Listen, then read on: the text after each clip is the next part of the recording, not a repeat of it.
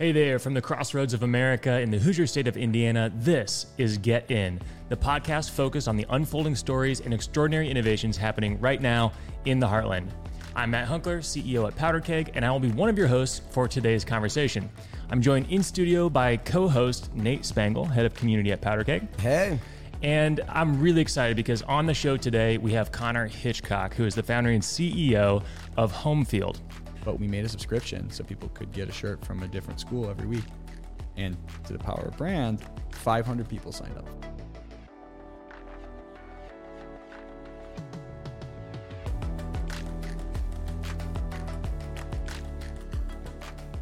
Connor Hitchcock is the founder and CEO of Homefield, a direct-to-consumer brand that sells premium licensed college apparel and for schools of all sizes. In today's show, we are going to cover growing your company with content, the harsh reality of early-stage startups, and how any brand can level up and how they're going to market. Connor, welcome to Get In. Hey, thanks for having me, guys. Excited to be here. Thanks for being here. We've got some fun stuff in store today. We've got a couple of new segments we're going to try out. Oh, I'm a guinea pig. We've got some things that I think are going to be really fun for the camera for our visual listeners. Don't worry, audio friends. We're going to make it interesting for you too. Yeah, absolutely. But subtle plug to go check us out on YouTube, Instagram, social media, all those places. Yes. Connor, you have such a cool business. It's cool to us being in the software world because you have actual products. Tell us a little bit about Homefield and what you do there. Yeah, software world is cool to me because you have no inventory. That sounds awesome. We can talk about that. Yeah, no doubt. It's pretty easy to understand what we do once you see it. But direct-to-consumer collegiate apparel, right? We go get licensed for these universities, and we are printing logos, stories, histories, whatever is relevant to your school, about your school, that's unique to your school, and selling it primarily through direct-to-consumer means. Collegiate industry traditionally has been insert school name here, apparel. It's not very creative because it's really difficult to do what we do and to scale what we do. We do a lot of non-scalable things, funny enough, that have made us successful. Yeah, the tech people listening will love the non-scalable stuff. But you always got to start with doing things that don't scale. Yeah, and we find ways to make it scale. But that's cool.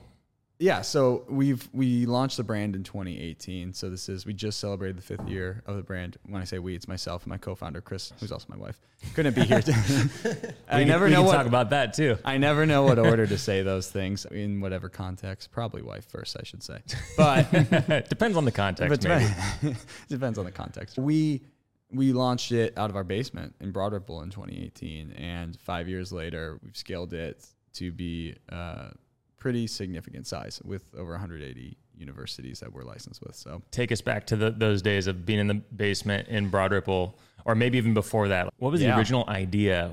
When did you decide, hey, maybe we should start a business out of our basement? Like, what if we made T-shirts for colleges cool? Mm-hmm. Where's that idea? It goes back before that. So in 2014, for whatever reason, I don't remember why, I was a student down at IU, go Hoosiers, and in my apartment in Bloomington, I just mocked up some stickers of the state of Indiana, really popular at the time. Still one company crushing it right now, United State of Indiana. Yeah. Does that. Graham and Grant are awesome.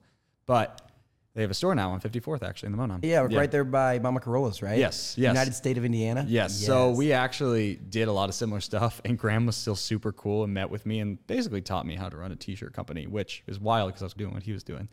But had started with stickers and went literally door to door in Bloomington, and some stores had picked it up, made Instagram, made a website on Shopify. Just as a student, thought it'd be fun. And 30 stores in the state picked it up, which is crazy. And they started asking if I had T-shirts. I was like, oh yeah, totally. Didn't have T-shirts. So I texted my then girlfriend, now wife and co-founder, Krista, and said, hey, I can't design anything. She has a design background. She's in school for photography and media in general. Can you mock up a few designs for me? She was at Miami of Ohio at the time. And she said, yeah, sure. So she mocked up some designs. I taught myself how to screen print in my college apartment. So like literally a tabletop press. And for those familiar with making a shirt, you need to cure the ink, which normally requires a massive conveyor dryer. Mm-hmm. Did not have that in my Bloomington apartment. So I use water-based inks, which can cure over time with heat in the sun, sometimes in the oven. And so I was literally laying out these shirts in my apartment, putting them in the sun for a certain amount of time, and then shipping them to stores. Was doing that for a couple of years. That side project was called Hoosier Prep. So then my final year of school, I graduated in 2016. I'm a huge college sports fan and IU sports fan in particular growing up and then going to IU. IU played in a bowl game, which doesn't happen very often. And it was a meaningless bowl game. It's the Pinstripe Bowl. And if you're a college football fan, you know no one cares about that bowl. But for me, it was a big deal. IU's never won a bowl game in my life. They line up in double overtime to kick a field goal, to tie it, to go into triple overtime. Kick looks like it's good. It's called no good. IU Twitter at the time, which I was a active lurker, not a participant, all offseason kept saying, tongue-in-cheek, the kick was good, pretending to be really upset about this meaningless bowl game, but a little upset. And so going into the next season, 2016, I graduated. I started working at One Click. Shout out, One Click. RIP, One Click. Yeah, we had Angie Stocklin on the show recently. Yes, phenomenal company, phenomenal people. And I was already working e-commerce marketing at One Click. And I made this shirt. I designed it. It was horrible, but I made it and put it on the website an hour before the kickoff of the next season. And it got picked up on Indiana Twitter. Went nuts. And I started to realize, oh, there's something here I think I've hit on. Did the shirt say the kick is good? It just said the kick was good. Yeah. It was terrible design. There was like the state of Indiana on it. On a crimson tee. Didn't require licensing. So I took that opportunity with the sales. Like literally what we sold in 1 hour was more than I had sold in the 2 years prior to the website existing. Oh, wow. And so I went to IU and said, hey, I run this Indiana side project. I'm a recent alum. Can I get licensed? And looking back, there's no way they should have given me a license, but they did. And so I got licensed for IU, Purdue, Indiana State, Ball State. And wait, how did you nail down all those other ones? So once I went to IU, I had that license in hand. I had a mutual connection that connected me to the licensing office. With your huge legal team at the time, right? Yes, that correct. Yes, out of my basement at the time. I then looked up online, like just Googled Purdue licensing and said, oh, we work with Learfield Licensing, which used to exist, no longer does, but was based here up at 86th and Keystone. And so I reached out to Learfield Licensing, and they work as an intermediary for Purdue. And their rep for Purdue, same as Tom Kehoe, who now works at Homefield, funny enough. But I explained, he totally got the vision of Homefield because I was pitching him, it wasn't like kitschy shirts like saying the kick was good. It's vintage apparel that's a different take, that's unique for each school, tells a different story. He totally got it from the outset. And our angle beyond that, too, is we're direct-to-consumer. And so nobody does direct-to-consumer. Like there is a brand in the collegiate space, $200 million brand. They did not have a website when COVID hit. Wow. So it's all bookstore, right? It's a $5 billion industry. That's all wild. Bookstore. And so I was working out One Click, being born in the 90s and later as an adult, just pretty much shopping everything online. Absorbing e-commerce industry, understanding how that whole machine works. My interests being in e-commerce marketing and collegiate sports, I thought like, oh, this is a home run. The industry being so old, nobody saw that. So Tom, though, saw it at Learfield, and he convinced Purdue to give this little side project out of our basement a license, and then Indiana State and Ball State. And so we do that side project for a year. Chris is doing the design side. I'm doing the marketing side. And after a while, I was getting coffee every month at One Click with Randy as a mentorship coffee. And I remember one day, Randy was always super interested in Randy and Angie were both super interested in what I was doing. Their pitch to me literally at One Click was, hey, we know you're doing your own thing. Why don't you come here, learn literally whatever you can, and then we'll help you go do your own thing. Or hopefully we've positioned you well to go do your own thing. And they held true to that promise. I met with Randy once a month, and at one point he asked if I would ever do the license thing full time. I was like, no, I think the industry's super crowded. But then I went home, talked with Krista, and really looked into building out, okay, what would it look like if we did do this? Is this feasible? And I came back the next month to coffee with Randy. I was like, hey, Randy, I think this is real. I think what I've learned here, no one's doing it in collegiate, and nobody's designing for sure. It all starts with what Chris's team does. The designs are so different. Oh my gosh. Because if you go into at least I went to DePaul, and I know all like D3 schools, they just copy and paste a logo and a name. Oh, yes. And it's like DePaul football, DePaul swimming and diving, DePaul, like in the shirts in the bookstore, there's like huge racks of them. They're all the same gray t-shirt, and it's terrible. Yes, and for all the DePaul grads listening, because I'm sure there's an over-indexing on Orr fellows that will probably listen to this, which means a lot of DePaul people. I know our collection is lacking. We're working on it. I was going to say, Moron Bell games coming up. I was going to say something. It sure is. One of our investors, Pat East, is a Wabash grad, so I hear about that too. I bet. Shout out Pat. They're not even on the site, I don't They're think. not. They're not yet. We need to beef that up. But all that to say, the pitch was obvious to us, but we worked through it. And literally for a year, Randy, while I was working at his company, and Angie, while I was working at her company, and Eric Smith, the CFO at the time, and Tim Klausmeyer, the head of business intelligence, they were all helping me plan out my business, my financials, all of it, operations. They even were connecting me like, hey, you should talk to this person for investing and fundraising. Taught me how to fundraise because I was 23. Yeah. And so looking back, why do you think they helped you? they're just genuinely good people. They're definitely some of the best people. They're just the one click. Everybody says it who's worked. Not everybody. I'm sure not everyone has a great experience everywhere. But the time I was there, generally just and genuinely great people. And it was a really special company to be at. Yeah. In the life cycle of One Click, where were you at in there? I was there 2016 to 2016 and 2017. So literally, this kind of ties in. I was planning this company. They were all helping me. Randy and Angie both ended up investing. They ended up connecting me with a bunch of other investors, including Pat East, including Karen Corsaro, who's involved with Homefield. It's a ton of people in Indy that are phenomenal. And then they kept telling me like, hey, I wanted to leave in May of 17. And they'd be like, hey, can you just stay on for 6 more weeks? We really need some help. And so I'd be like, okay. And they'd be like, can you just stay on for 2 more weeks? We want to be able to hand off your job to somebody else. And so then the week I am set to leave, they call an all company meeting and they announce they sold the company. And at that moment, Eric Smith, Tim Klausmeyer, John Corwin, a bunch of people just looked down the row at me because everyone had an equity incentive. And so they kept me there so I'd make money. That's amazing. Which is really cool. So they were like, they didn't need to keep me. They were just paying me a salary and they just waited until I got my check, which is really cool. That's really cool. So that just speaks to that pervaded the whole company culture. What a story. Yeah. When you were at One Click, what are like I'm sure you learned a ton about e-commerce, and I'm sure you've learned a lot since running your own e-commerce business. But if you were to say there were like 3 main things that a successful e-commerce business needs to have, what would be those like top 3 things? Wow. Top 3 things that a successful e-commerce business needs to have. You know, it's funny. I listened to Angie's episode and she downplayed the product because we did make it work they were discount reading glasses. Nothing super special, right? But I do think you actually, for explosive growth, I do think you need a phenomenal product. Most definitely. I think that's part 1. Part 2, I always had this sense, I should say the term, and then I'll dive into it. I think you need an incredibly strong brand to make it work in e-commerce. And that's duh. You should have a good whatever. But I say that because at the time when I left One Click, e-commerce was taking off in terms of you saw these crazy valuations and all these companies. The playbook was you just pour a bunch of money into digital marketing. You pour a bunch of money into Facebook ads. And I always just felt weird about that because you would make barely any money on the first purchase. Sometimes you'd lose money and you just hope you'd make it up in LTV.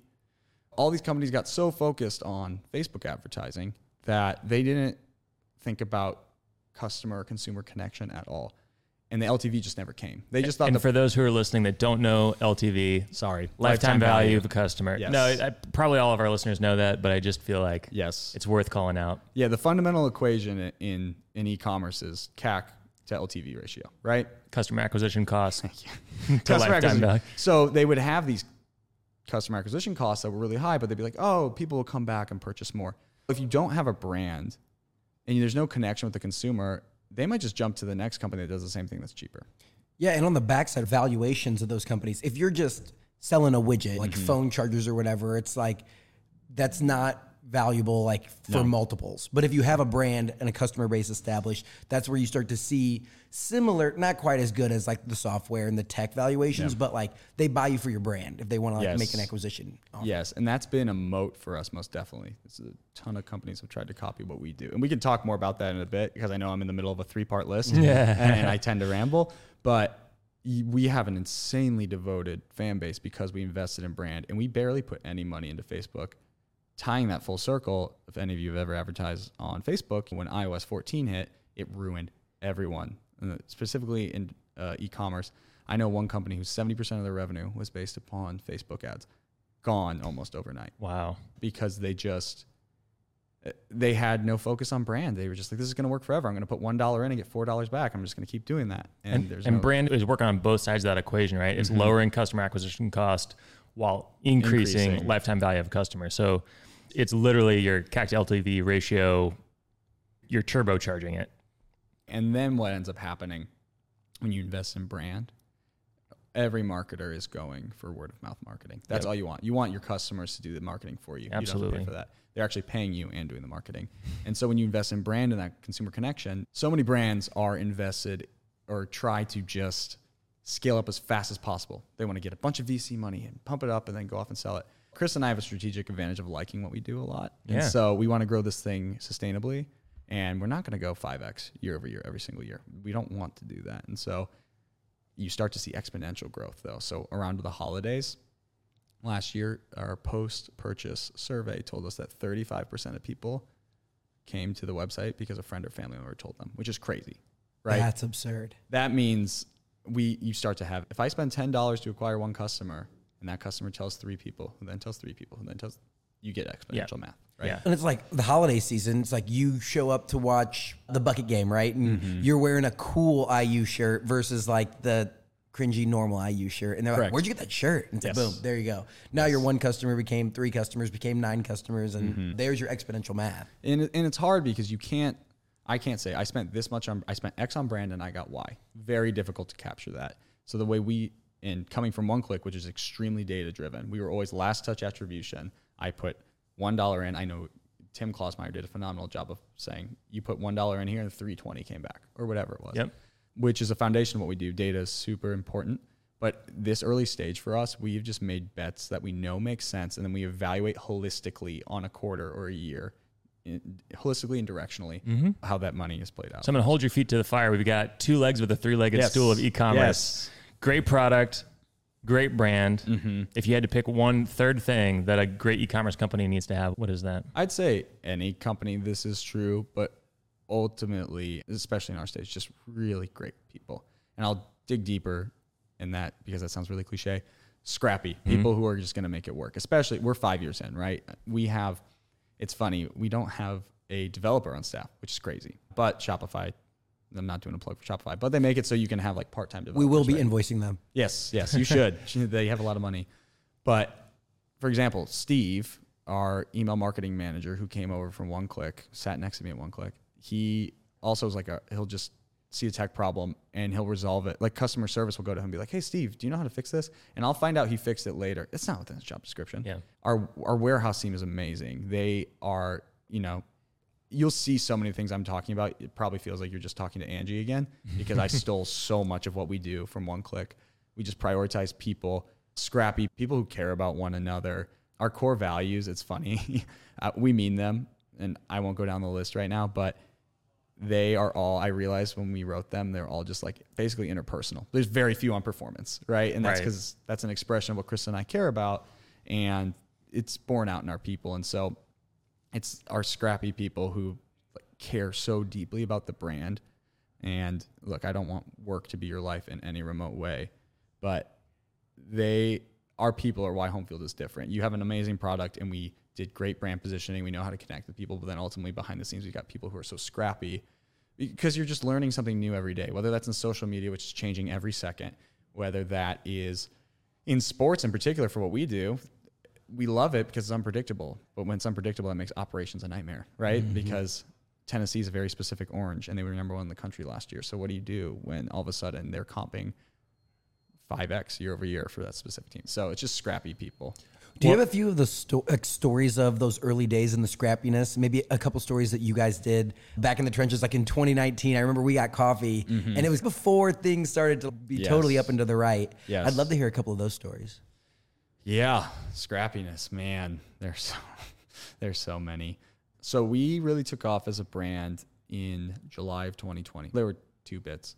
late 2019, we took off when we were part of this 9 Windiana campaign, which was a, quote, prophecy we made one day with the former people who used to run Crimson Quarry and IU blog, one of who DePaul grad, Kyle Robbins, shout out. And a tech guy. I'm going to his wedding this weekend. But shout out Kyle, shout out Beth.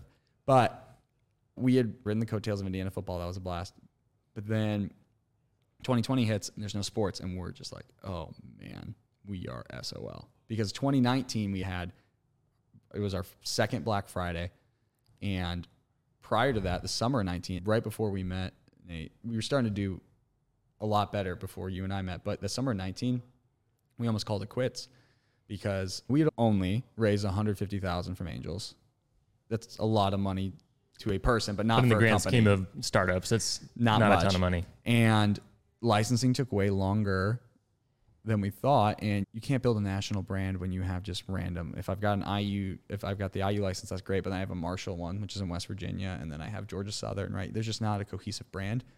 But you need to demonstrate success with those schools to get other schools too to build the cohesive brand. So big chicken and egg. Sure. But 2020, COVID hits. We had this big March Madness campaign planned, and we can't do it. There's no sports. And so this is the scrappiest moment we've probably had just as a company. 4 of us had worked at Homefield at the time. Myself, Krista, Travis, our production manager, who's now our warehouse manager, and Holt, who had come on for temporary help in December of 19, and we just begged him to stay, and now he's our wholesale manager. So 2019 had happened. We'd done really well on Black Friday. We were working till 2 a.m. every night, just the 4 of us. Krista's parents drove down from Michigan to help out. They stayed at our house for 2 weeks. That was really scrappy. 2020 happens, COVID, no sports, and we're sitting there. We're like, man, what are we going to do to save the company, basically, because there's no sports. And so we sent Holt and Travis home fully paid for a few months. Like, we'll figure it out. Chris and I were trying to figure out how to pivot the brand during COVID, during the day. And then at night, we would go to the office, which was at 46 in Evanston at the time. It's now a hair salon. And we print T-shirts. And it's funny. People talk about those first 2 or 3 months of COVID. Man, they were the longest days ever. I barely remember them because we were just probably working hustling 15, 16-hour days. So then we go, the one thing we would do every week, though, that we'd look forward to was The Last Dance, the Michael Jordan documentary / propaganda film. So good. Yes. Such a propaganda film. I loved every second of it. Yeah. But I would wait every Sunday until 9 p.m. all week, sit down, watch The Last Dance. And the second it would turn on, I would pull out my phone and be on Twitter. And Chris would be like, are you kidding me? That we've been working hard all week, and all you want to do all week is watch The Last Dance, and the second it comes on, you're on your phone. I was like, yeah, everybody's tweeting about the security guard who beat Michael Jordan in the random game with the Jerry curl and did the Jordan shrug and all that stuff. There's a ton of jokes going on. We're all experiencing it together. And it was in that moment I realized, oh yeah, this is taking the place of sports.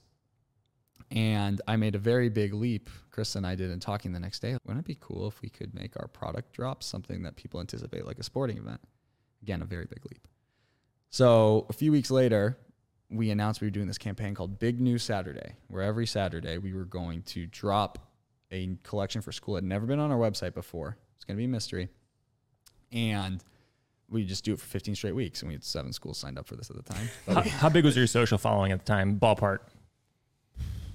I would say on Twitter, we probably had 5,000 followers. Okay. And Instagram was less than that. Okay. So still pretty early days. It's very early but days. It sounds like you had an engaged audience. Yes. Small, but engaged. Rabid fans. Rabid. Yep. Those early people, it's funny now, we see people all the time being like, oh, I remember when Homefield did this. I bought this back in 2018 or 19. Like, they're a part of the in club. Which is funny because, like, I was just in my basement at the time. It didn't seem that big a deal to me, but now it does to people, which is cool. So we did it with Tulane the first week, and it went crazy because there was no sports going on. So all of college football Twitter, these media members had nothing to write about. So they're like, you know what?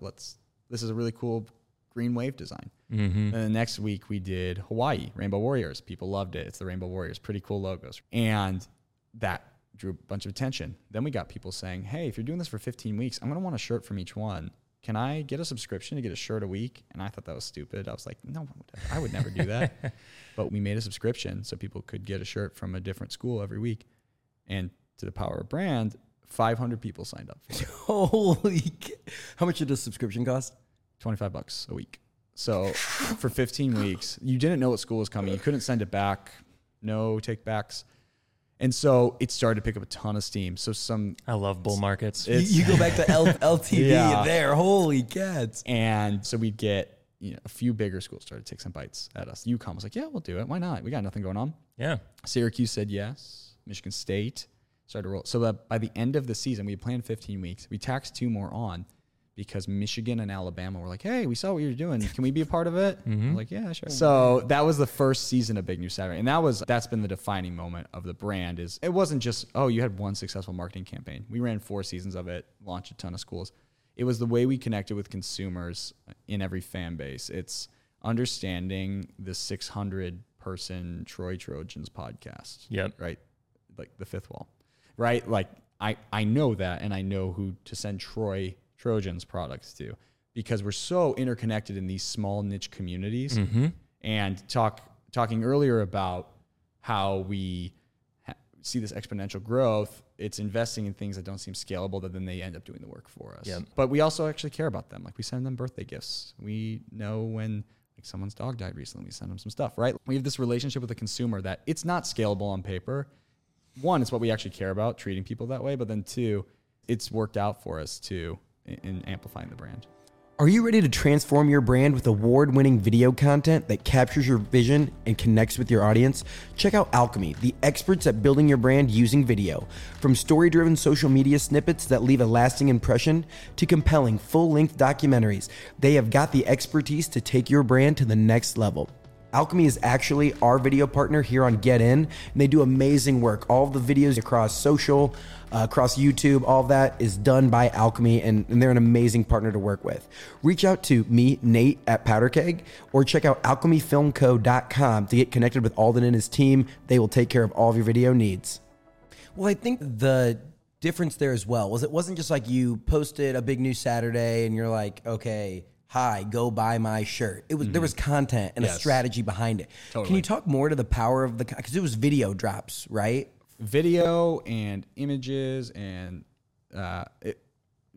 text. I mean, tons of jokes. So basically, what we do is every Sunday we would hint. We had a Big News Saturday font, and it'd be super obvious what team it was going to be. So if it was Michigan, for example, it'd be a navy background, and the B in Big News Saturday would be like a winged helmet. And Michigan fans would freak out Sunday night. And all week, we'd just make like jokes online with Michigan fans. And there's been there's like a lexicon that's developed among Homefield fans. They call us the good brand for whatever reason. So they always say we can't, like Homefield doesn't miss or can't miss, or they talk basically about us beating their wallets senseless. They get pretty weird about it.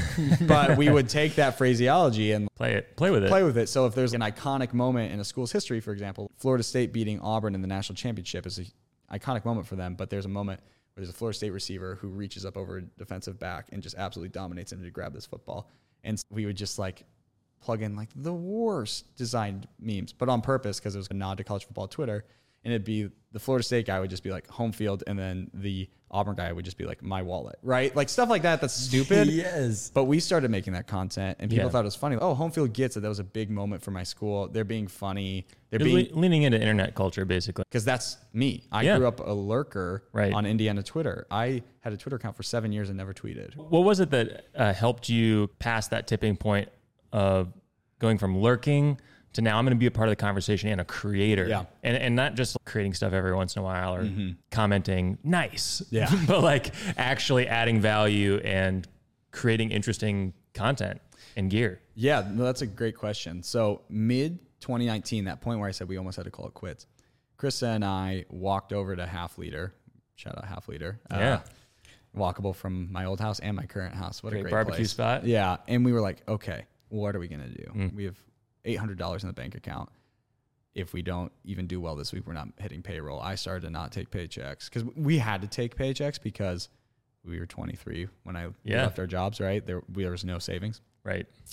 But we had talked, and I was like, Twitter's a huge thing in college sports. And we played it very straight on Twitter and social media because we just didn't want to upset anybody. And I thought, my background in digital marketing, I'll just scale it up in digital marketing. That wasn't working. Yeah. And so we were like, you know what? Twitter is such an instrumental part of sports. What if we just started to be a little more loose with it? And so I just love Twitter anyway. I'm addicted to it. And I think you mean X. Yeah, I do. Sure. I teach a social media class at IU right now, and I told the students I will not call it X. That's hilarious. Good. All right, we can avoid that here on the show. We're good. Yes, Twitter. That was aided by the 9 Indiana campaign, right? Because it was such a ridiculous proclamation that Indiana would win 9 games because they've only done it one other time, and they almost did, right? Indiana won 8 regular season games. And this is in 2019, this campaign I was a part of with Kyle Robbins and crew at Crimson Quarry. And the players, it became such a thing nationally. The players ran off the field after they beat Purdue in the bucket game and were screaming 9 Indiana into the ESPN cameras. And I'm sitting there printing shirts Black Friday 2019 until 2 a.m. every night, and I'm watching the bucket game and going, wait, stop. Did you hear that? And so good. That was part of, okay, Homefield's known as a specifically Indiana brand. Our identity is really tied to being here. Starting in my apartment in Bloomington, being based, then in Broad Ripple or Midtown, now in Speedway. It's very Indiana forward. Yep. And the 9 Indiana thing helped grease the wheels a bit on being sillier on Twitter and just kept escalating. People don't, who cares if you say, look at this cool shirt we dropped. Shop it now, right? Sports are fun, right? It's supposed to be released from like really hard stuff in life. So let's have fun with it. I will subtly plug. Yeah, I've followed Homefield Twitter for a while now, and it's awesome. It's just like a good way you actually listen to your customers and know their culture. And people don't want to be sold something. They want to see a meme of whatever and laugh about it and be like, oh, I like this brand. Oh, absolutely. We'll pay people we see on Twitter we think are funny. Like, oh, you went to whatever school, and we're designing for them right now. We'll pay people in dollars and shirts to consult for an hour, and we'll ask them questions about their school and moments and all that stuff. That's such a different strategy than, hey, we'll pay you to promote this. It's no, we just want to learn more about the Monon Bell game, for instance. Like, we just want to learn more about this so we can make something that people are actually going to want. Yes. I do have a fun question for you. Who is, in your eyes, the most famous person that follows Homefield on social media? The most famous person that follows Homefield on social? Oh, man. That's a great question, because for me, the people I like a lot are famous Twitter accounts, right? And so it's this guy closed up he stopped tweeting before Homefield ever was a brand, Trill Ballins. That would be my white whale. He is no longer on Twitter because it's bad for your mental health. So I'm trying to think the most famous person that follows Homefield on Twitter. I think it's more so famous people like in general pop culture, because if I'm speaking about sports Twitter people, nobody's going to know what I'm talking about. We'll have JJ Watt wear a bunch of our stuff on Hard Knocks one year, right? Like our Wisconsin stuff. We get coaches to wear it all the time. For me, Mike Penix wears our stuff a lot now for Washington, which as an IU grad is a big deal. And he's obviously the Washington quarterback now. Yeah, but that's great. Stuff like that's always really fun to do. I'm pretty sure I saw this Big Cat from I saw that one like early, and I was like, holy cow. Yeah, I forgot. Awesome. He loves our Wisconsin stuff. So. That's incredible. Yeah. I love it. Yeah. I'd like to dive in a little bit on brand, because it really does seem like a masterclass on building a brand organically from the ground up. Yeah. What are some of those things that if you're talking to someone in your class or someone who is looking at really building a brand from the ground up with a new venture, what are some of those things that you think every entrepreneur needs to do early on to make sure that they're establishing a brand that they can build on and can really grow with the organization? No, that's a great question, and it's something that Chris and I spend a ton of time on, because I think brand works when people believe it and when it is in the fabric of everything you do, because that also creates authenticity, right? It has to stretch the whole company. So at first, when we were in 2019, we're also retooling what we wanted the brand to be, understanding very specifically who this is for in the first place. Who are you talking to? Who is your ideal customer? And then everything flows from that. Because what do they care about? What do they want? What motivates them? How do they talk? And so that's who we started with. And fortunately, Chris and I found ourselves both as the ideal customer, right? We were targeting the brand toward millennials for the most part. Now we're trying to get more Gen Z in the fold. But our core demographic, millennial, college grad, makes sense, college apparel company. But beyond that, sports fan, specifically ones that are online. I grew up a massive IU sports fan, still am. Krista's dad played football at Michigan. She grew up going to a bunch of Michigan football games. She loves college sports, right? So it's a very specific type of person. And not only that, people who live either within a city or within 5 miles of a city, right? So very specific for us. But then we started to just know everything about these people. Being a lurker for 7 years on Twitter really helped me. Yeah. Because I just observed Twitter is the primary place where these people go. And so it's where they go to hang out. That's the way I viewed it. And so Twitter in particular is a bunch of concentric circles, like little communities. Started with tech. Obviously, there's these tech communities. VC Brags is hilarious. And, you have these people that are leaders of certain communities. So there's a Pitt Panthers Twitter. And somebody with 3,200 followers is like a god to those people, right? Because they make funny jokes about Pitt. And so will become like, these are the types of people that will be like, hey, can we learn more about Pitt from you? We'll hook you up with a ton of product. What do you guys care about?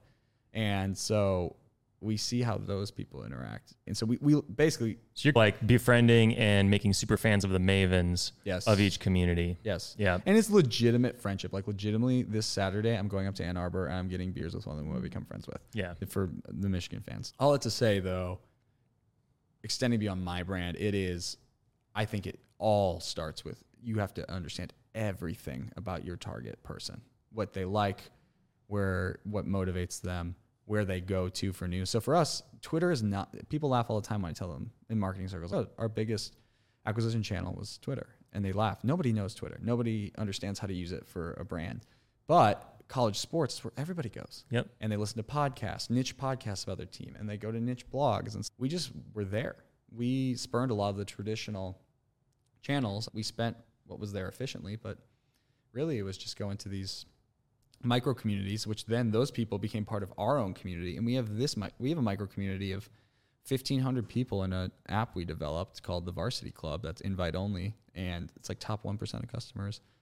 And we just talk t-shirts all day. We let them have input on what we do. That's so cool. Yeah. It's a really cool community that supported us. Angie mentioned it last time. There's a couple times we've been really behind on orders. One of them is right now, if you're listening. We're working very hard. I'm very sorry. Nights, weekends, all of it.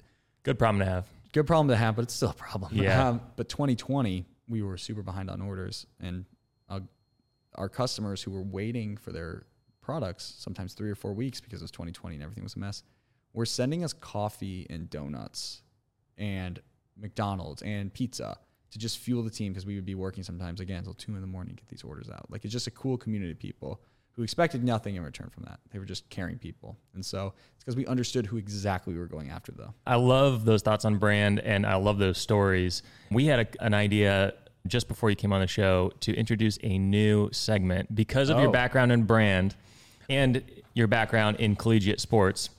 This is the brand battle. Are you down to play? Oh, let's go. Okay, let's do it. So we're talking, we know ball, right? Yes. So knows ball, but we're going to talk brand. Mm-hmm. We're going to show you some organizations loosely tied to Indiana. Yep. And we want to know who's got the better brand and why. Oh, wow. Okay. Who's got the better And brand? why. And We know you love them all. Yep. I'm going to say that. No ill will toward anyone if I don't pick you.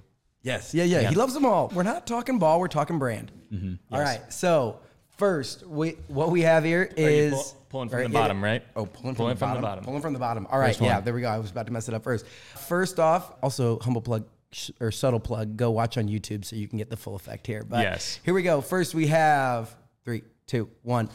Butler versus Xavier. Butler versus Xavier. Oh, man. If I don't pick Butler, I am in so much trouble here locally. But what brand? They have very specific brands. Butler does a great job with the Butler way, right? You understand immediately it's about hard work, teamwork, scrappy play, maybe making the extra pass. Xavier leans super hard into being into Cincinnati in the city, right? They're tough nose.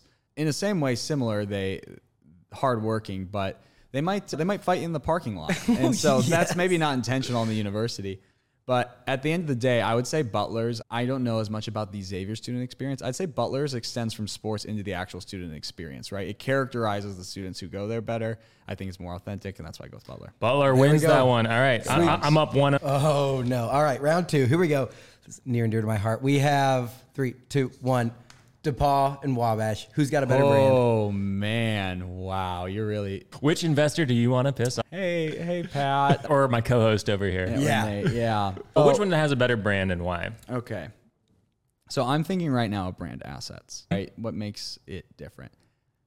it's very hard to beat the Little Giants because they're so different than anyone else. And that for me is they're running into a green space, right? Nobody else is the Little Giants. They've got some great.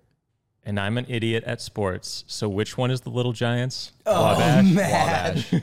DePaul Tigers. I'm doing that for comedic effect for So Nate. I would say on a brand asset standpoint, Wabash. Now I would say on like brand elements. Now, yes. Again, we talk about authenticity, the pervasiveness of the DePaul brand. Like immediately earlier, I said, sorry for if I upset Orfellows. That's burned in my brain. You go to DePaul, there's like a 50% chance you're an Orfellow, right? Right. So locally, the whole student experience, shout out Abby Parker, the whole student experience is burned in my brain for DePaul. So I think it extends to the whole university. I think athletically, Wabash has a better brand. See how I'm playing both sides here? I'm up 2-0. Connor. I think I'm going to win this one too. He might. All right, Next we'll see. up.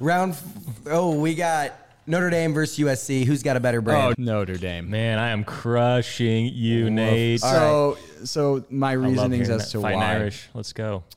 Notre Dame, Has a whole religion behind them. correct. They have a whole religion behind them. The name, it's funny, of the Fighting Irish. Is there a magic in her name? There's a, yes, here come the Irish, dude. Yeah. I would say Notre Dame because they were excluded from the Big Ten initially in the early 20th century because they were Irish Catholics. The name Fighting Irish, yes, mostly Irish Catholics, but they were made fun of it and they leaned into it. And so that's in their whole fabric and identity. And so you have a bunch of brand signifiers. You have the golden helmets representing the Golden Dome. You have the Kelly green jerseys. That signifies something. USC in the mid-2000s, their brand was incredibly hot, right? You had Reggie Bush and Matt Leinart, and you had Will Ferrell and Snoop Dogg on the sidelines, right? Stuff like that. I think That's some it drew good a lot of attention. influencer. It's great influencer. So both, again, really strong brands, but I think Notre Dame's historically has threaded throughout the years. I think that USC's on an up streak or an Yes. uptick right now. Like, I'm pretty sure they're leaning into NIL pretty hard. Yes. I think most of their football players have their own YouTube accounts. And they'll post up, like Caleb Williams is their quarterback, and he has his own like podcast. And they're really leaning into the future of brands. Oh, So they are for sure. Keep them on your radar, but you can't beat the We Irish. did just launch a shirt with Sam Hartman literally this morning, the Notre Dame quarterback. So I'm going to have to say Notre Dame there. Last one. I've been to both of these schools, but I only have a diploma from one. And Oh, let's go. The battle for the Hoosier State. Indiana and Purdue. Better brand. Beloved Purdue people, you buy a lot from homefieldapparel.com. I'm very grateful for it. I think I'm looking into the camera. That's the camera. yeah, that's the camera. You do some innovative things. You're very nice to me. I will never pick you in this battle. And that is Indiana Spoken like a University. true Let's go. Hoosier. that's I a wrap love it. there. That's a wrap. That's a wrap. Amazing. We have one more segment that we want to try out. All right. This is a fun segment too. Actually, we have two more segments. Okay. You are a t-shirt expert. I am. You're an apparel expert. For the camera, we're showing the powder keg hat. Nice. We're showing. Nate and I are both wearing the hat. We didn't need to bring a That's third fair. hat. Well, I brought one. And we're showing the powder keg t-shirt. Yes. Front, back. Let's go. Give us a t-shirt makeover. How would you make this? How would you just Give make me the this? apparel, Nate. Can I see? Yeah. Yeah, I have to hold it. And feel Yeah. it. Okay. Hold it, feel it, touch it. How would you make over this t-shirt? So you picked the correct blank. Bellow Canvas is a great blank. Before we ever developed our own with factories and ordered thousands and thousands at a time, we used to use Bellow Canvas t-shirts. They're phenomenal. So you picked the right blank here. The printing, you have some nice colors here. One thing, I'm a vintage person, so Yeah. I would go for a softer hand. This is a Plastisol ink, I believe. I would rather go for a water-based ink, but this is your logo. It's nice. I think a lot of people make the mistake of printing their logo too big. Mm-hmm. You guys, I think this is probably 6 inches? Yep. That's great. I mean, it works there. It works. You could probably make a really nice left chest one, like right here. Yeah. Because an emblem is really nice for different location prints. So I like the concept. I think there's some other things you could do. And then, okay, I need some of the, I need the rationale behind the URL with the blank space on the back. So we only give these t-shirts out. You're going to have one afterwards. Let's go. So you can write in with a fabric marker your company brand, and then you'll have a profile on Powder Keg. Cool. So it's a way to rep your brand, Homefield. We'll set up powderkeg.com/Homefield. Yes. For all you listeners out there. So you can go check out Homefield on Powder Keg. I like that a lot. That's really cool. It's not maybe a fashion choice, but it's functional. and for your brand, that's what I'm saying. It's cool. It's a good way to get some marketing out there. So I like the base concept. You picked a good shirt for it. So my additions would be minimal, maybe just changing the location of this, or if you ran a second version of it. Oh, yeah. Yeah, because too many people want their logo. It'd be huge. I get it. You want people to pay attention to it, but keep it small. Subtlety is... What do you think? Pocket tee? Those are out right now. Those are out. They were big I was never in Greek life, but they were huge in Greek life for a long time. So... What is, that's a good, as we dive in and wrap it up here, what is a trend you're seeing in apparel? Let's keep it on your radar. This is going to be cool when it finally streams down to Matt and I. Bomber jackets are a big thing right now. They have been for a year, and that's why we're doing a bunch of them. Let's hear it. Tell us about the experience with the Colts. Yes, the Indianapolis Colts. So there is a local licensee program where, typically if you're going to be making apparel for an NFL team, you have to get licensed for all 32. Very difficult to do. Not really what we do anyway. We care a lot about college. We're college. We're not trying to go make a bunch of NFL stuff. However, the Colts came knocking last year and they said, hey, there's this local licensee program. We want to do it for the first time. And we know you guys are based here in Indy. We'd love to work with you. And so we said, yeah, absolutely. We'll do this. And it's limited to 6 pieces. So last year we debuted a collection with 6 pieces. It was a lot of fun. Dropped it at a preseason game against the Bucks. Nice. And we got Blue involved, the mascot, and great time. And then it ended up actually, the Ursays have a huge mental health initiative, Kicking the Stigma. And outside of the agreement, they said, hey, can you guys make a shirt for Kicking the Stigma? And we said, absolutely. And so we made a charity shirt for Kicking the Stigma. They asked us again earlier this year if we want to run back year 2. And so we said, absolutely. So just gosh, am I losing track of time? I think it was last week. Yes. Yeah, a week and a half ago, I guess now. We won't hold you to it. At the first home game, we dropped our second Colts collection, and this is the 40th year in Indianapolis. And they want, for all the decades they've been in Indy, we did a piece for each decade. So we did a piece for the 1980s with the Hoosier Dome, the piece in the 90s for the Cardiac Colts, cool. 2000s for the Super Bowl, did a bomber jacket for the 06 Super Bowl, which is funny because I'm a Chicago Bears fan. And 2010s, we did one for Blue when he first won his first Mascot of the Year award. And then this, for the 2020s, we did a For the Shoe shirt, or sweatshirt, which is a big initiative they're pushing. So love that. We do have a 6-piece coming out for the throwback game, which has not been announced yet, so I can't say anything. That one's really cool too. I do want to give you a huge shout out because you are the first guest to bring 3 large t-shirts. We mentioned this the last several episodes, that if you send us 3 large shirts, we will wear your shirt. So we will wear this on a future episode, but I want to show it off first while it's here. Yes. I'm trying to unfold it. There we go. It was from our 3rd month Mania campaign, which is what we call our March campaign because we can't say the other words. Yeah, right. 3rd month Mania. 3rd month Mania. But yes, classic. I dig it. I like this. Is this your mascot? Yeah, it's Basket Paul. I like basketball. Mm-hmm. That's good. Yeah, he's one of our good mascots. Nate and I love a good pun. I'm a player. We've got one more segment, lightning round. Yes, sir. This is quick. 3 questions. All right. First thing that comes to your mind. We're going to be talking all Indiana real quick. So, outside of the amazing entrepreneurial ecosystem, what is Indiana known for? Basketball. Boom. Easy. What is a hidden gem in Indiana? So I had one that has sadly gone away. The donut shop. Yeah. Great. The best breakfast $5 in cash could buy in Midtown. Similarly in Midtown, I believe it is off 62nd in Allisonville. I always forget what the cross street is. I know it's on the backside of Allisonville.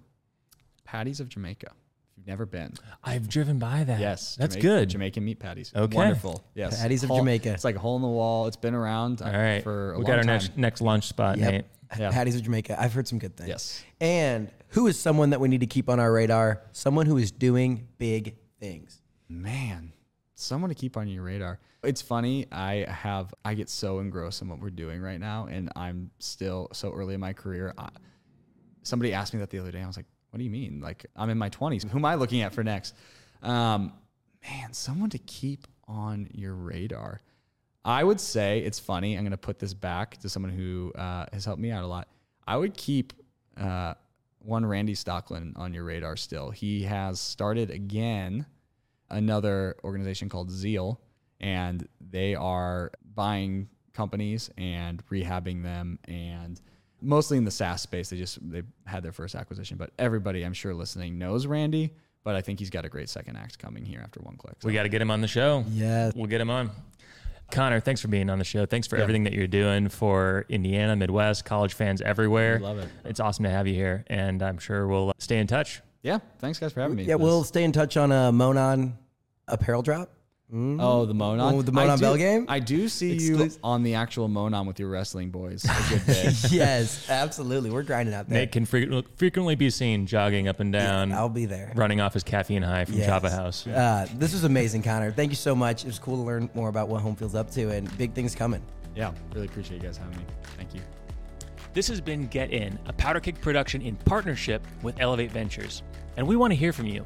If you have suggestions for a guest or segment, reach out to Matt or Nate on LinkedIn or on email. To discover top-tier tech companies outside of Silicon Valley in hubs like Indiana, check out our newsletter at powderkeg.com/newsletter. And to apply for membership to the Powder Keg executive community, check out powderkeg.com/premium. We'll catch you next time and next week as we continue to help the world get in. Since you just listened to this podcast, you might be thinking about starting one for your company. Lucky for you, our partners over at Casted have you covered. Casted is the first and only podcast and video marketing platform made specifically for B2B brands. I love this about them. The platform makes it possible to publish, syndicate, amplify, and measure the value of your podcast and video content. In fact, we use it for our podcast here at Powder Keg. And if you're a startup, you should listen up because Casted for Startups is definitely for you. They are offering exclusive deep discounts of up to 82% off retail price for qualifying startups. Connect with Casted at casted.us/powderkeg.